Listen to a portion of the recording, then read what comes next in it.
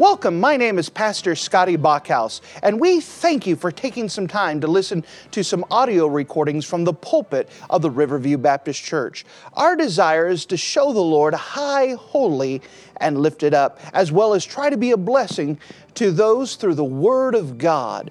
Please enjoy this message, and we pray that it will be a blessing to your life.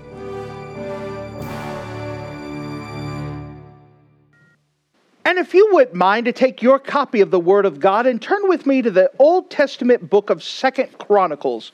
2 Chronicles and chapter number 21.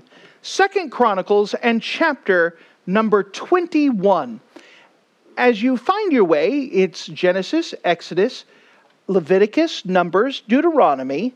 Then after that, you hit the historical section of Joshua, Judges, Ruth, 1st and 2nd Samuel, 1st and 2nd Kings, and then 1st and 2nd Chronicles. So turn with me, if you don't mind, to 2nd Chronicles and chapter number 21. 2nd Chronicles and chapter number 21. Now, we're in a series dealing with the idea of the lineage of Christ, and we're tracing through each of the family members of Jesus Christ from Adam all the way up to Jesus Christ. There are 64 generations, 64 people within that direct lineage. And as we study this, we can also see that we're studying through the history of Israel. Now, one of the important features of the Bible is that God is honest with us. Now, if you were to look at someone's family history, oftentimes you would see people whitewash. Like if you were to look through a lineage of some royal lineage, even if the guy was a scumbag, they would try to find something good to say and kind of whitewash everything else. Well, inside of the Bible, God doesn't whitewash anything. He points out that they were failures, they were sinners, they had issues, and he accurately points out things in people's lives that needed to be addressed, things that were wrong for our learning and for our benefit. And as we find our way to the book of 2nd Chronicles in chapter number 21, 2nd Chronicles chapter 21, notice with me in verse 1, Serena, turn me up. 2nd Chronicles 21 and verse 1. Now Jehoshaphat slept with his fathers and was buried with his fathers in the city of David. And Jehoram his son reigned in his stead. And he had brethren, the sons of Jehoshaphat, Ahazariah, and Jehiel, and Zechariah, and Ahazariah, and Michael, and Saphoritha. All of these were sons of Jehoshaphat, king of Israel. And their father gave them great gifts of silver and of gold and of precious things with fenced cities in Judah. But the kingdom gave he to Jehoram because he was the firstborn. Now when Jehoram was risen up to the kingdom of his father, he strengthened himself and slew all his brethren with the sword and divers also of the princes of Israel. Jehoram was 32 years old when he began to reign, and he reigned 8 years in Jerusalem. And he walked in the way of the kings of Israel, like as did the house of Ahab. For he had the daughter of Ahab to wife, and he wrought that which was evil in the eyes of the Lord. Howbeit the Lord would not destroy the house of David because of the covenant that he had made with David, as he has promised to give a light to him and to his sons forever. In his days, the Edomites revolted from under the dominion of Judah and made themselves a king. Then Jehoram went forth with his princes and all his chariots with him. And he rose up by night and smote the Edomites, which compassed him in, and the captains of the chariots. So the Edomites revolted from under the hand of Judah unto this day. The same also did Libnah revolt from under his hand, because he had forsaken the Lord God of his fathers. Moreover, he made high places in the mountains of Judah, and caused the inhabitants of Jerusalem to commit fornication, and compelled Judah thereto. And there came a writing from him from Elijah the prophet, saying, Thus saith the Lord God of David thy father, because thou hast not walked in the ways of Jehoshaphat thy father, nor in the ways of Asa king of Judah, but thou hast walked in the ways of the kings of Israel, and hast made Judah and the inhabitants of Jerusalem to go a-whoring, like to the whoredoms of the house of Ahab, and also hast slain thy brethren of thy father's house, which were better than thyself. Behold, with a great plague will the Lord smite thy people, and thy children, and thy wives, and thy goods. And thou shalt have great sickness by disease of thy bowels, until the bowels fall out by the reason of sickness day by day. Moreover, the Lord stirred up against Jehoram the spirit of the Philistines and of the Arabians, which were near the Ethiopians. And they came up into Judah and brake into it, and carried away all the substance that was found in the king's house, and his sons also and his wives, so that there was never a son left him, save Jehoahaz, the youngest of his sons. And after all this, the Lord smote him in his bowels with an incurable disease. And it came to pass that in the process of time, after the end of 2 years, his bowels fell out by reason of his sickness, so that he died of sore diseases. And his people made no burning for him, like the burning of his fathers. 32 years old was he when he began to reign. And he reigned in Jerusalem 8 years, and departed without being desired. Howbeit they burned him in the city of David, but not in the sepulchres of the kings. And if you're in the habit of marking things in your Bible, will you mark a phrase that we find in the book of 2 Chronicles, chapter number 21, 2 Chronicles 21, and notice the phrase that it talks about this young king, and verse number 6, For he had the daughter of Ahab to wife. He had the daughter of Ahab to wife. And with this, here is a principle that we can learn from his life. What is the principle? That when you fail to follow the Lord, things fall apart. When you fail to follow the Lord, things fall apart. If you don't mind, let's go to the Lord together and let's pray. Dear Heavenly Father, thank you again for you being a wonderful God. And as we come up to you today, I'm just asking that you would give us grace and that you would give us mercy, give us much discernment as we open up this passage of your word, and that we could learn more about you and this young king, that you would help us to have a discerning spirit, that we could see what is it that was the cause of all of this hardship in his life, and we could see the results of it, and that we could be warned from those same things. Fill me with your precious Spirit for the purpose that you set things in order in this message, that you deliver it the way that you desire to get accomplished, that you would make it clear and a help. Thank you, Lord. My desire is not to waste these good folks' time. I'm praying that you would let this be a help. And in your name we pray. Amen. Well, as we read through the book of 2 Chronicles chapter 21, we discussed and examined the reign of Jehoram. Now, when we read this, definitely is not a good story. It's not an accounting that you say, hey, I want that to happen in my life. What happened? What went wrong? Well, of course, we understand as we go through history that we started off as Israel was brought into the promised land by God, by his great hand, that God had delivered them out of Egypt from bondage, from slavery, and he delivered them by parting the Red Sea, by many miracles to show that God had a strong right hand. He brought them into the land, and after a while, the people desired a king for themselves, and so God gave them a king after their own heart and gave them King Saul. Afterwards, God gave them a king after his own heart and gave them King David, a good king. Well, King David ruled for a while and then gave it to his son Solomon, who was the wisest man who had lived, and God had blessed him in his kingdom. However, towards the end of Solomon's life, he turned away from God, and it showed up in the life of his son Rehoboam. Rehoboam made foolish decisions, and so because of that, the kingdom of Israel was divided into two. You had the northern kingdom of Israel, and you had the southern kingdom of Judah. Now, in the northern kingdom of Israel, there were 18 kings. All of them were evil. In the southern kingdom, there were 18 kings. 5 of them were good. And we've already seen 2 of the good kings. We saw Asa, who was a good man, and you saw Jehoshaphat, Jehoram's father. So what you have is Jehoram here. Jehoram had a godly father who tried to live for the Lord.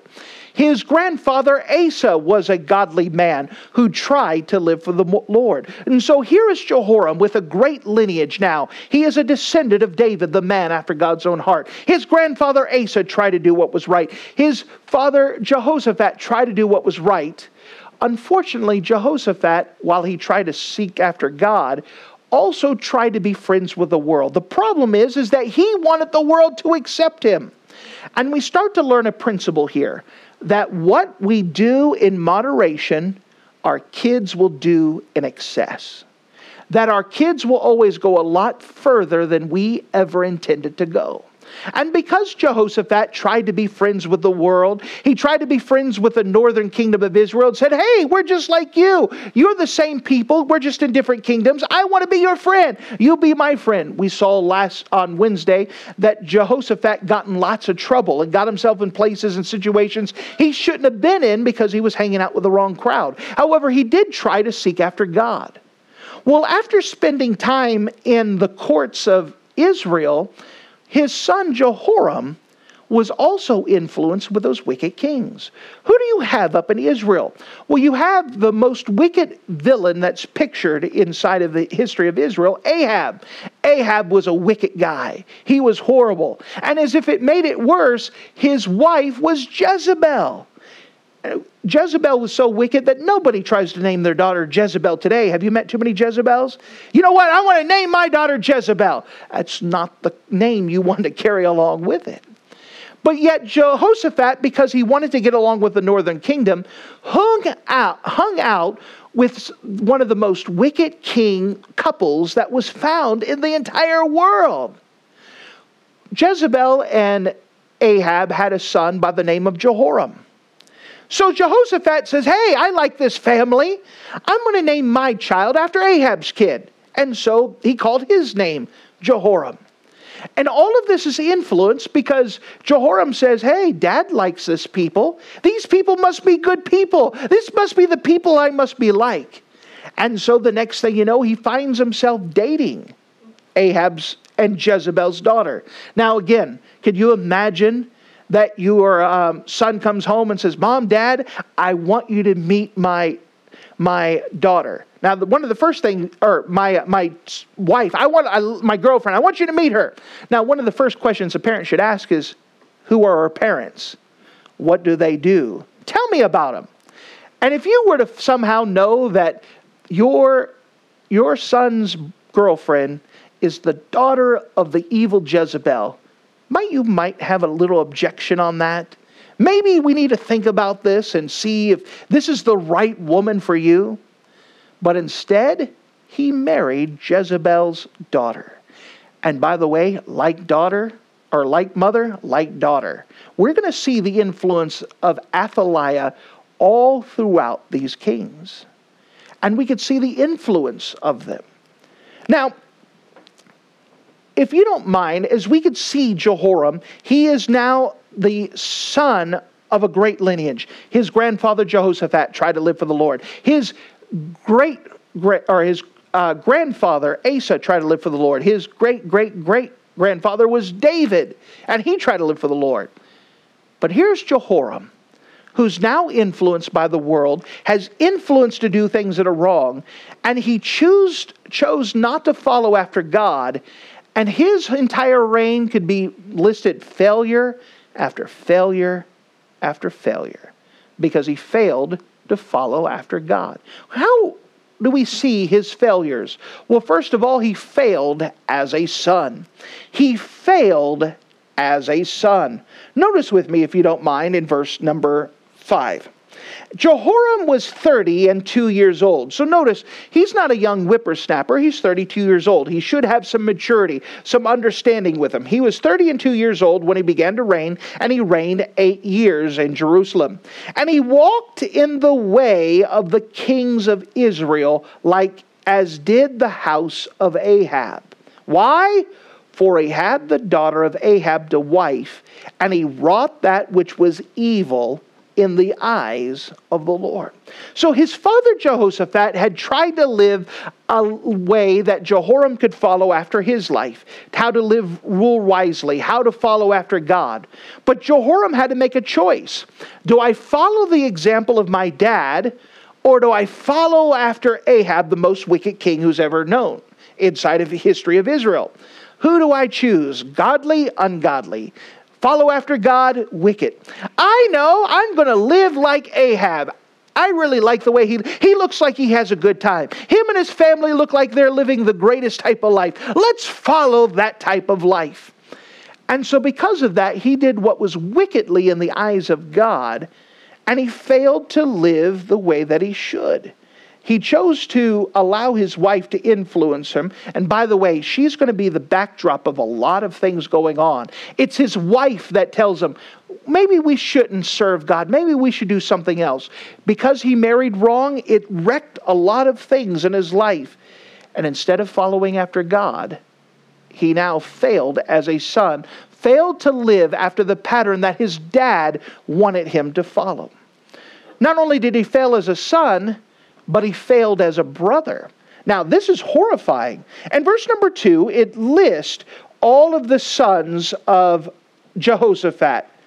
And in verse number 3, their father Jehoshaphat gave great gifts of silver and gold and precious things and fenced cities of Judah, but the kingdom he gave to Jehoram because he was the firstborn. So here's Jehoshaphat, who tried to live a godly example, and he tried to leave an inheritance for all of his kids. He gave them gold, gave them silver, gave them cities, gave them responsibilities. But he made Jehoram the firstborn. His job was going to be to rule the kingdom.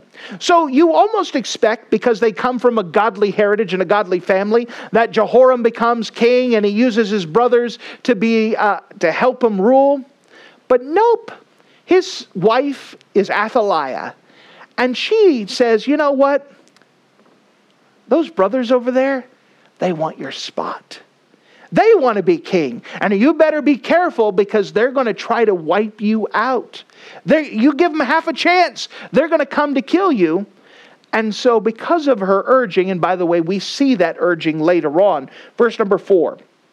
Now when Jehoram was risen up to the kingdom of his father, he strengthened himself, and he slew all his brethren with the sword.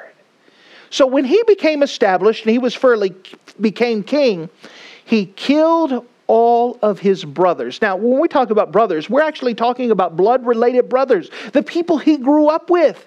He said, they're a threat to my reign. I'm going to kill them all. Where does that thinking come from? Well, again, it's the influence of Athaliah and Ahab and Jezebel to protect your own, get rid of any rivals, get rid of them. That's how the world thinks. This is such a horrible thing. Let's look at the brothers. Now remember that names mean something. Let's look at the names of his brothers. Verse number 2. And the brethren of the sons of Jehoshaphat, Azariah. Azariah means whom Jehovah helps. Happy is the man that hath the God of Jacob for his help. Psalm 147:5 says this. That's a good name. Whom Jehovah helps. Man, God can help anyone who desires to look at God. God, if they seek after God, he'll be found. In fact, his name was so important that Jehoshaphat named 2 of his sons Azariah. So you had Azariah 1 and Azariah 2. They're both brothers. God helps. God helps. Notice there's a second name here, Jehiel. This means God lives. Perhaps this truth was impressed on Jehoshaphat's heart by the birth of his son, third son. God lives. Look at what God has done. I want to name my son in celebration, knowing that God lives. Here's another name, Zechariah. Zechariah means whom Jehovah remembers. Whom Jehovah remembers. Aren't you glad when God remembers us and he didn't forget about us? He cares for us and he loves us. These are kids who are raised with a godly heritage. Then you had Azariah again, and then you had Michael. Michael means he who is like unto God. Think about this. He's raising this young man. Jehoshaphat's raising this young man to walk like God, to follow after God, to live his life following after him. What a great name. He who is like unto God. Oh, and then you had Shiphath. I can't say his name correctly, but his name means whom Jehovah defends. And I'm glad that we could run up to God and he could be our protection, our high tower in a time of need. But Jehoram said, you know what? I know we were raised in a household, and I know my brothers have a desire to try to serve God, but they're in my way. And so make sure they're not in my way. I'm going to kill my brothers so no one will dare threaten me. He failed as a brother. His brothers were expecting him to be a good king to them. Instead, he slew them. So much so that the prophet Elijah posthumously had sent a letter to Jehoram. By the way, there was a conflict between Elijah and Ahab. Ahab was the wicked king, and Elijah was that thorn in his side, that preacher who kept popping up to make him miserable, to remind him that God wasn't happy with him. And so here, Ahab has influenced this godly line, and Elijah pops up to write a letter. Notice this letter in verse number 12. There came a writing unto him from Elijah the prophet, saying, Thus saith the Lord God of David of thy father, because thou hast not walked in the ways of Jehoshaphat thy father, nor in the ways of Asa, king of Judah. So he says, because you haven't walked in the ways of your dad or your grandfather, verse number 13, but thou hast walked in the ways of the kings of Israel, and hast made Judah and the inhabitants of Jerusalem to go a-whoring, like the whoredoms of the house of Ahab, and also hast slain thy brethren of thy father's house. Notice what he said about them, which were better than thyself. You know, your brothers had a desire to live for the Lord. Your brothers had a desire to serve God. They were better than you, and you killed them. Just because you didn't want any threats upon your reign. Because you didn't want anyone to challenge you, or even just perceive that they would challenge you. You killed your brothers, and they were better than you. He failed as a son. He failed as a brother. Then he failed as a king. He failed as a king. How did he fail as a king? Well, we know everything rises and falls on leadership. Notice, if you don't mind, as we see a snapshot of some of his reign. Verse number 8. In his days, the Edomites revolted under the dominion of Judah and made themselves a king. So let's start here. Beforehand, the Edomites had actually been allies, had actually been under the authority of the kingdom of Judah. But when they saw Jehoram and saw that he was a weak, feeble king, they said, we don't want a king like this to rule over us. And so they said, we're done, see you later. And so they revolted. After they revolt, the Libyans revolt. Notice in verse number 16. Moreover, the Lord stirred up against Jehoram the spirit of the Philistines and of the Arabians, and were near the Ethiopians. And they came up to Jerusalem and brake it, and carried away his substance that was found in the king's house, and his sons also, and his wives. And there was never a son left to him except for Jehoahaz, the youngest of his sons. Now, because he refused to follow after God, God removed his protection. And now the kingdom is open and vulnerable. And next thing you know, all the enemies start coming around, and they take everything, including his children. His children are dragged away. His family members are dragged away. He's the one who was killing his brothers and sisters. So now, as a result, his kids are dragged away. Only one is left behind. He didn't get rid of the wife, though. Athaliah was still there and available. But his whole reign is falling apart. Instead of having the stabilization, instead of having the prosperity, the kingdom's falling apart. But not only the kingdom itself, the morality, the inside of the kingdom was falling apart. Jump with me, if you don't mind, in verse number 11. Moreover, he made the high places in the mountains of Judah, and caused the inhabitants of Jerusalem to commit fornication, and compelled Judah thereto. What does this mean? Well, here is a king who says, guess what, guys? Ignore what God says. You live whatever lifestyle you want. You commit whatever sin you want. You just have a good time. It's all about you. And so now instead of serving God, everyone's involved in sexual sins. And everyone's more worried about their pleasure than everything else. You said, this is horrible. It is absolutely horrible. Why are we talking about it? Because it's history. Why is this so important?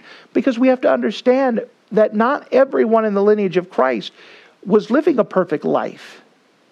But God desired to use every single one of them. You know, Jehoram could have came to Christ if he wanted to. Jehoram could have gotten things right. Even with everything he did, God would have allowed him to come back and helped restore some of those things. He had a choice, and all of it centered, what did he want to do with God? Well, what do we understand about this? Well, we know that God desires to have a fellowship between each one. The main purpose of our life is that we want to be in heaven. Do you know everything that the Bible describes about heaven is that it's perfect? That there's no more sickness, no more pain, no more sorrow, no more death, no more tears. It's perfect. But the problem is, dear friend, is that none of us are perfect. The Bible says there's none righteous, no, not one. The Bible explains that we've all sinned and come short of the glory of God. Let me give you an example.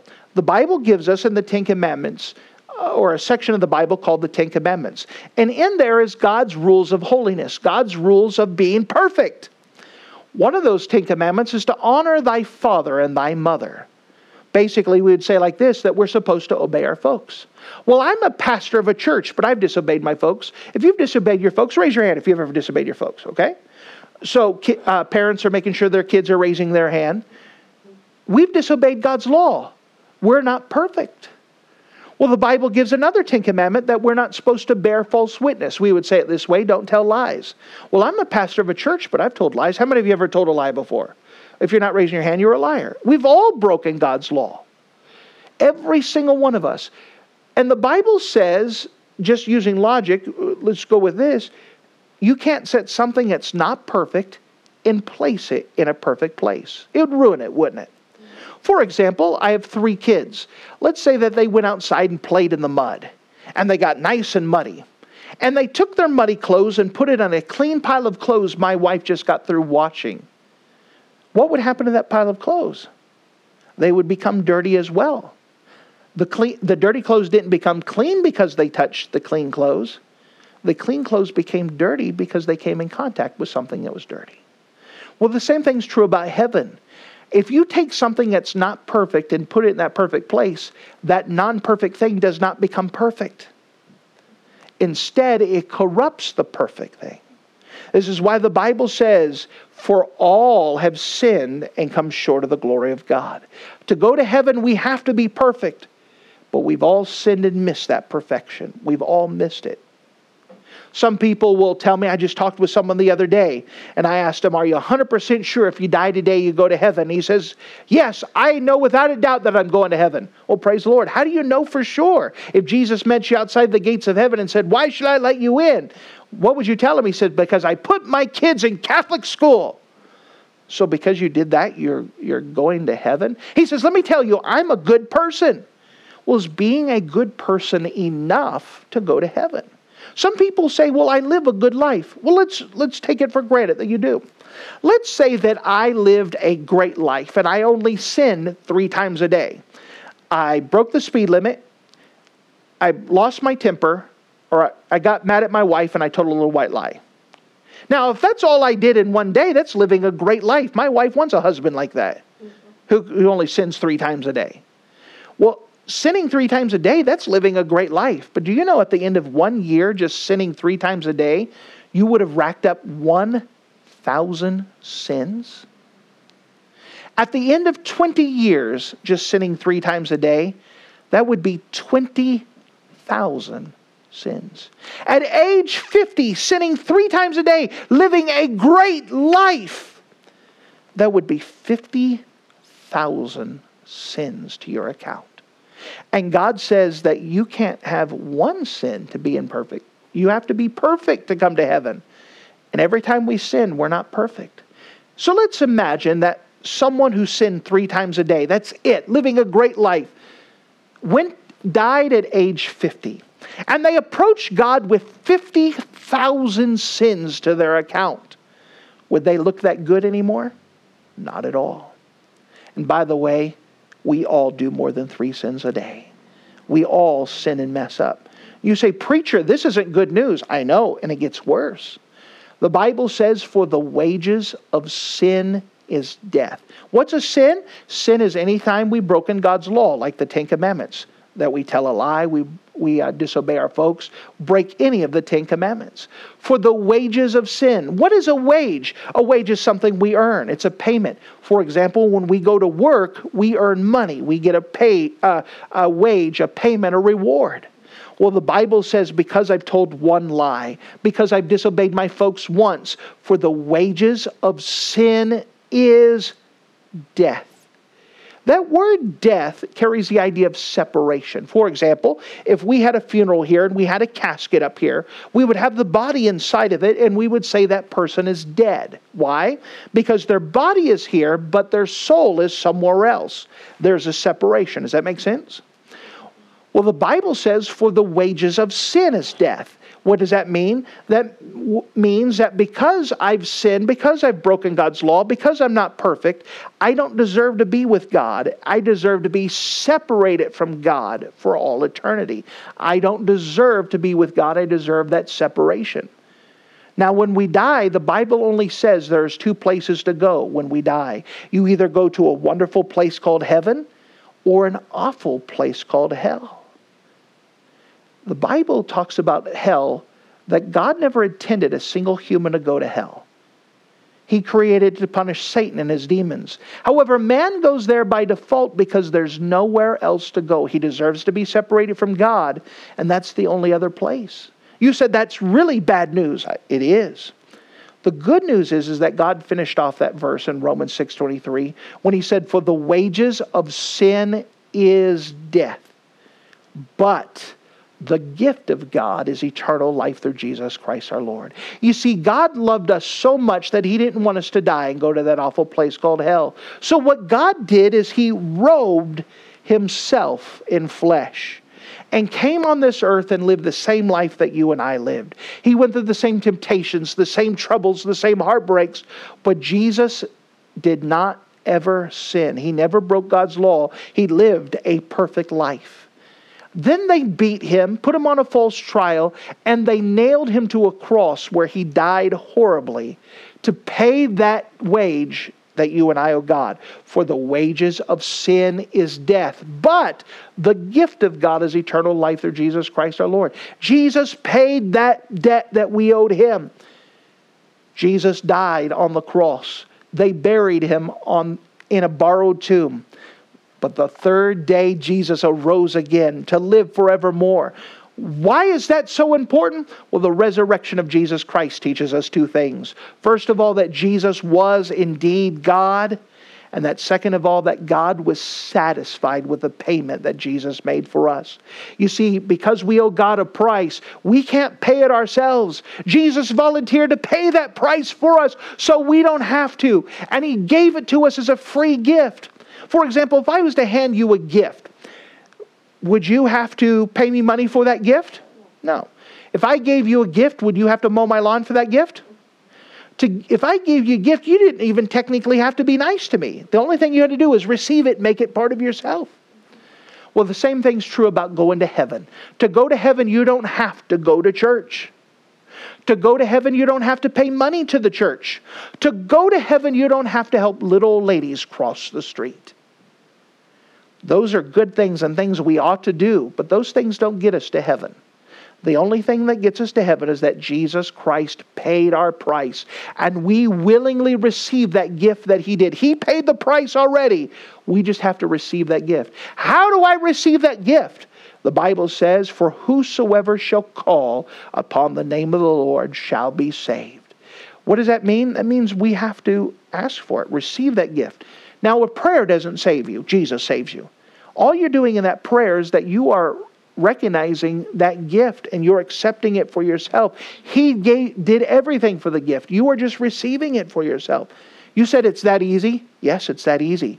Why did God make it that easy? Because he wants every single person to come to heaven. If God made it a requirement that you had to pay $1 million to go to heaven, not all of us would make it. In fact, there's not a millionaire in this room. I doubt if there's thousandaires in this room. Yes. But God made it so anyone could go to heaven, whether you're a child or a senior saint, because it is the gift of God, not of works, lest any man shall boast. God wants everyone to have their sins forgiven. You said, preacher, you don't understand. I am a horrible sinner. I believe you. But let me tell you how great of a Savior He is. He's willing to forgive you of anything and everything. You said, but you don't understand. What I did was so horrible. Did you know that God is able to forgive murderers? There are two famous murderers in the Bible, a man by the name of David and a man by the name of Apostle Paul. They both committed murders, and God forgave them of their sins. Now, I'm not giving us permission to murder. What I am trying to say is that no matter what you have done, God is willing to forgive you of it, to wash you clean, to make it so that way you could be in heaven, not because of how great you are, but because of how great He is. It doesn't matter what you've done. You said, but you don't realize how many times I've sinned. I do not realize how many times you've sinned, but I know He's willing to forgive you of each and every one of them. Let me tell you, there's a wonderful thing to be clean. There's a wonderful thing to be spiritually clean. And you can have it. Let me tell you, dear friend, that if you've never have been forgiven of your sins, you've never been washed free, you've never accepted that free gift of salvation, let me tell you, you could accept it today. There's no magic words. There's no necessary handshake. It's just as simple as trusting God at His promise. In just a moment, we're going to have an invitation. There's nothing magical about the altars. It's just a time where we invite you to respond to Him. And it would be my privilege to take the Bible and to show you from God's Word how you can know without a doubt that your sins are forgiven. That you can know without a doubt that you have a home in heaven. And that you can learn how to follow after God and walk after Him and be pleasing to Him in all of your ways. There is a principle that we find in the life of Jehoram, that the failure to follow after God led a failure in life. And without a doubt, we're living in a world with so many people who have their lives falling apart around them. The good news is that God can restore those lives if you just come to Him. Thank you for listening to this audio message. This is Pastor Scotty Bachhaus, and I encourage you to take this information that you just received and make a specific decision to follow after the Lord. If you don't know Jesus Christ as your Savior, let me beg you to take the time to receive Jesus Christ for the forgiveness of your sins. If you are saved, I encourage you to make a decision in your life to help you get closer with the Lord. If there's anything specific we can do to be a blessing or to pray for you, we encourage you. Look us up on the internet at riverviewbc.com. Once again, that's riverviewbc.com. Or if you would prefer to call us, you could give us a call at area code 920-530-6308. Once again, that number is 920-530-6308. If there's anything we can do to be a blessing or an encouragement to you, please let us know. We would love to make ourselves available. Thank you.